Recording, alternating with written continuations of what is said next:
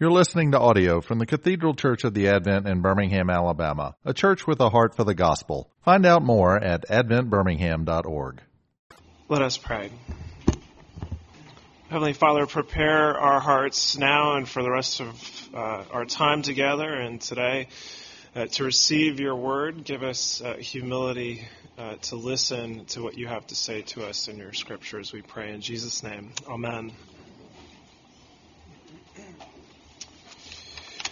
By the way, I'm wearing a Christmas tie. That's Frosty the Snowman. I've gotten some sarcasm, some askance looks this morning, but I love Christmas. I really do. I mean, I almost wish that, at least emotionally, that so many of us loved Easter as much as we love Christmas, because Easter really is theologically and realistically more important for us. But Christmas is really special and unique. And I'll add into Christmas the Advent season.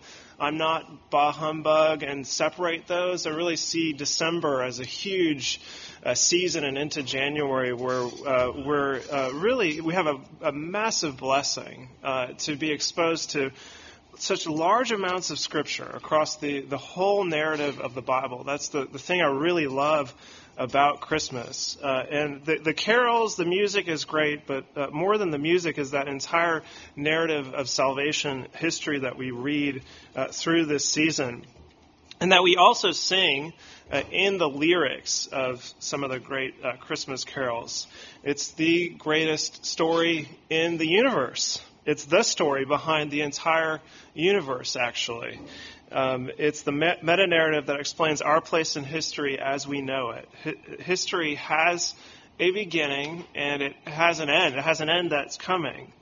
And many things happen along the way. Some of those things are glorious. Some glorious things happen along the way in history, but some things are also tragic in that story. And without even reading the Bible, you can pick up on this just by living life. We all know that something isn't right about our world. The world as we know it has many problems. We live in a broken world, you could call it. I mean, if you just turn on the TV, or maybe you don't watch TV, if you just look at social media, you look at the news right now, you're going to see a massive amount of brokenness. You'll see plenty of political conflict around the impeachment and internationally with things like Brexit, or here also domestically with the 2020 presidential election. Can you believe there's going to be another election? Doesn't it feel like it was just yesterday? There are wars and rumors of wars between Russia and the Ukraine, civil wars in the Middle East and Latin America that are leading to massive exoduses of people, refugee crises, and new threats once again from North Korea. And beyond this, each of you, have your own personal struggles that you experience. You experience them today. You'll experience them in this life, throughout this life, with illness, emotional struggles, different crises that come usually totally unexpectedly, and ultimately with earthly death, our own and the people that we love. Our world is in a constant state of flux, and often at odds with what we most want, which is things like love and peace or happiness. Or as I told a secular loved one of mine who I asked, could I be praying for anything for you? And he said, happiness. And I said, how about joy? We all want those things, love, peace, and joy, but the world is in such a state of flux that's at odds with this. And at the same time, though, there are instances of goodness. There are instances of love, joy, and peace in this world. There are things that give us hope. I've mentioned this before in many of my sermons because I think it's funny. I have a magazine that I subscribe to called The Week, which gives what do they call it? It's an aggregate of news from the past week, and they have maybe a third or less of one of the front pages that says it wasn't all that bad. And it gives 3 small snippets of good news stories because, the other 50 pages are predominantly bad things or, full of tension. But they're right. It isn't all that bad. It isn't all that bad. That's because our world was never meant to be bad or broken. We see this in Genesis chapter 1. God created material things to be good. He pronounced them good, each of the things that he created. And this was God's plan to begin with. And we continue to see the traces of this goodness in this world, in spite of all that badness and brokenness that I've mentioned. And the reason our world is broken, though, is because we broke it. The world is broken not because of something God has done, his faulty design. He created it and made it good. But it's broken because we broke it. Beginning with the very first people, we see this also in Genesis and in chapter 3. All of humanity is in rebellion against God. We have been living in rebellion since the beginning, ignoring God's wishes, living on our own terms, and running this world as if we know how to do it best. And ever since the beginning, we've been living in disobedience from our Creator. And this rebellion is what the Bible calls sin. This rebellion, that has infected our world with brokenness, is what the Bible calls sin. Sin isn't just the activities, the instances of the bad things that we do, but it's the underlying disease inside of each of us and inside of our world too. Sin is in the universe. It's in all of creation because we've broken the world and it has infected all of creation. And although we created this mess, none of us likes to live in it. Even though we created this mess, none of us likes to live in our own mess of sinful brokenness. And we ironically, we try to take control of the situation and solve the problem. I personally tried to do this through trying to achieve academic and career success the first 25 years of my life. I thought that I could escape. I didn't know what was going on. I wouldn't have called it sin. I would have said that's really pessimistic, but I was trying to escape the thing that I was feeling in my life in this world. I thought if I could just get the best grades and get into the right schools and then get the right job because I went to the right schools and got the best grades, that I would be able to escape all of this sinfulness. Again, I wasn't calling it that, but I could have rescue that way. And what happened is it led me to despair. That actually doing that drove me to my absolute end. Isn't that funny? My down in the dumps gutter story had to do with actually doing well in school and getting good jobs. That's the thing that killed me. And some of us will try to do it in other ways, through using people or using substances and things like that, seek comfort, all manner of things to find relief from the sin that's infecting our lives. And funny enough, God's own chosen people, Israel, also continued to live life on their own terms, even though they had direct encounters with God. Over the centuries, God sent his prophets to call them back to his will, that they were doing similar things not only as individuals, but as a whole nation.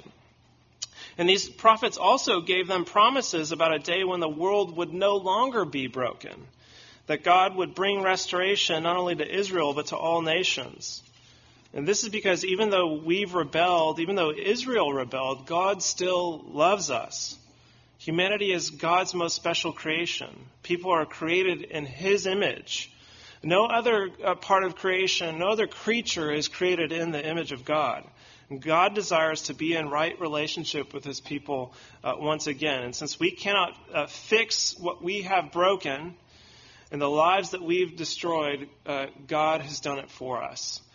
And 400 years pass between basically this page in the Bible and this page. 400 years where God hasn't spoken to humanity. God hasn't spoken to Israel in particular. This is 400 years of waiting, of anticipation, of hope that God hasn't forgotten Israel and all of humanity, that God would fulfill his old promises to bring humanity in this world to rights. 400 years until God spoke to a particular man a nobody from the rural town of Bethlehem, a man named Joseph.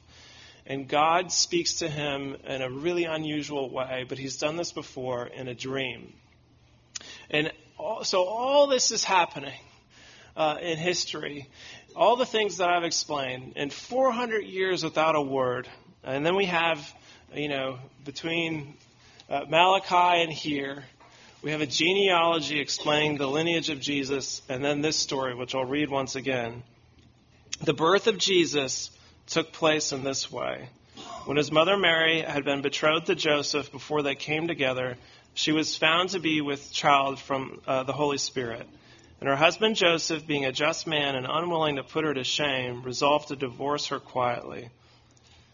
But as he considered these things, behold, an angel of the Lord appeared to him in a dream, saying, Joseph, son of David, do not fear to take Mary as your wife, for that which is conceived in her is from the Holy Spirit. She will bear a son, and you shall call his name Jesus, for he will save his people from their sins. All this took place to fulfill what the Lord had spoken by the prophet. Behold, the virgin shall conceive and bear a son, and they shall call his name Emmanuel, which means God with us. When Joseph woke from sleep, he did as the angel of the Lord commanded him. He took his wife, but knew her not until she had given birth to a son, and he called his name Jesus. If I can find my drink here. So God sent his son to be Emmanuel, which means God with us, taking on human form, not from Joseph, but from Joseph's fiancée, a virgin named Mary. And all of this took place to fulfill what the Lord had spoken by the prophets, including promises like the one that our Savior would be born of a virgin, as we see from Isaiah that Matthew is citing. But this son, whom Joseph is instructed to name Jesus, came not just to become a man, but also to die a very important death. He was born in order to die as a sacrifice. As God explains to Joseph, he will save his people from their sins. Jesus came to save us from the brokenness that has infected both us and the world, that leads to death, to slavery, to sin, to captivity from the serpent, and ultimately to our deserved judgment from God. This is what he's come to save us from.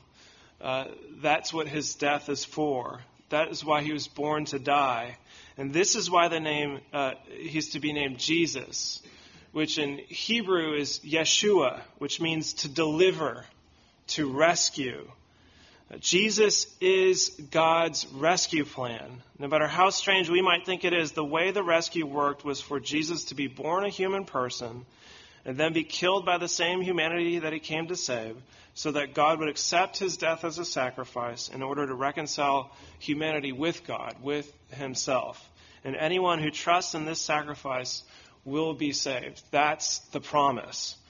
And another important piece to the story of the birth of Jesus is that he was born not only to die, but also was born to die and then to come back to life as a living king. Jesus isn't, don't believe, the Roman Catholic churches when you see with Jesus on the cross, looking dead. He's not dead. He's been taken down from the cross, gone into the tomb, and rose from the dead. He is alive. He is the living king.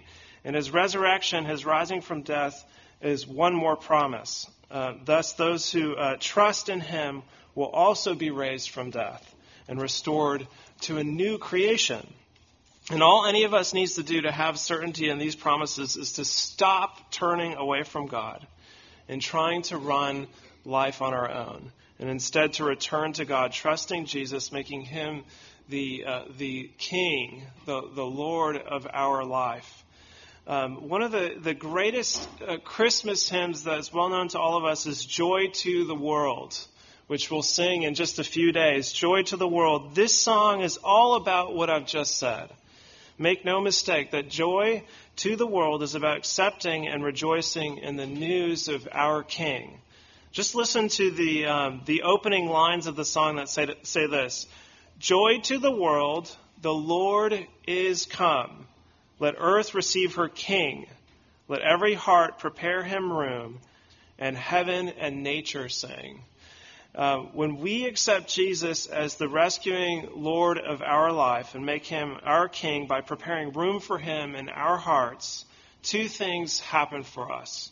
First, although we continue to reside in this world that's full of brokenness, that will be full of the bad news feed except for those very few stories in the week, each week, we continue to reside in this world, that God begins to restore us from the inside out. We receive his Holy Spirit who resides in us, and he begins to recreate us and back into the creatures that we're always meant to be. And we also, here's the second thing that happens. We have a promise that we're not meant to continue to live in the brokenness and continue to have sin infecting us. But the second thing is that we have a promise to an eternal life in a perfect world, once again according to God's plan. That can be declared once again good in all honesty, in every way. The world we will reside in will be perfectly renewed, and we will be completely renewed in that day and in that place, and we will dwell amongst renewed people, no longer living in rebellion against God and at enmity with each other. Just hear this description of our future hope from Revelation chapter 7. Therefore, they are before the throne of God and serve him day and night in his temple. And he who sits on the throne will shelter them with his presence. They shall hunger no more, neither thirst any more. The sun shall not strike them, nor any scorching heat. For the Lamb in the midst of the throne will be their shepherd, and he will guide them to springs of living water. And God will wipe away every tear from their eyes. This is the story of Christmas. All of this is the story of Christmas, which is the story behind the meaning and purpose of the world. There are certainly many, many more details that I could have provided. We have limited time, and so this is the gist. This is the gist of Christmas. And I hope you'll join me not only in believing this story, but also in trusting in its protagonist, who is none other than Jesus Christ, Emmanuel, who's come to be God with us, born to die as a sacrifice and to rise again as our living King, paving the path for us to eternal life. And we may now rejoice that this is a good story. It has a possibility of a very happy, and not only happy, but joyous ending. Let's pray. Heavenly Father, thank you for the story that you've given us, the history that you've given us, both of things past and things to come, that we do not live this life without knowing your plan and what you've done for us. Thank you for sending your Son, Jesus Christ, to be your rescue plan for us. Help us day by day to trust in these promises, we pray, especially this Christmas season. And it's in Jesus' name that we pray. Amen. You've been listening to audio from the Cathedral Church of the Advent. If you live in Birmingham or find yourself visiting, we hope you will join us at one of our Sunday services. Find out more at adventbirmingham.org.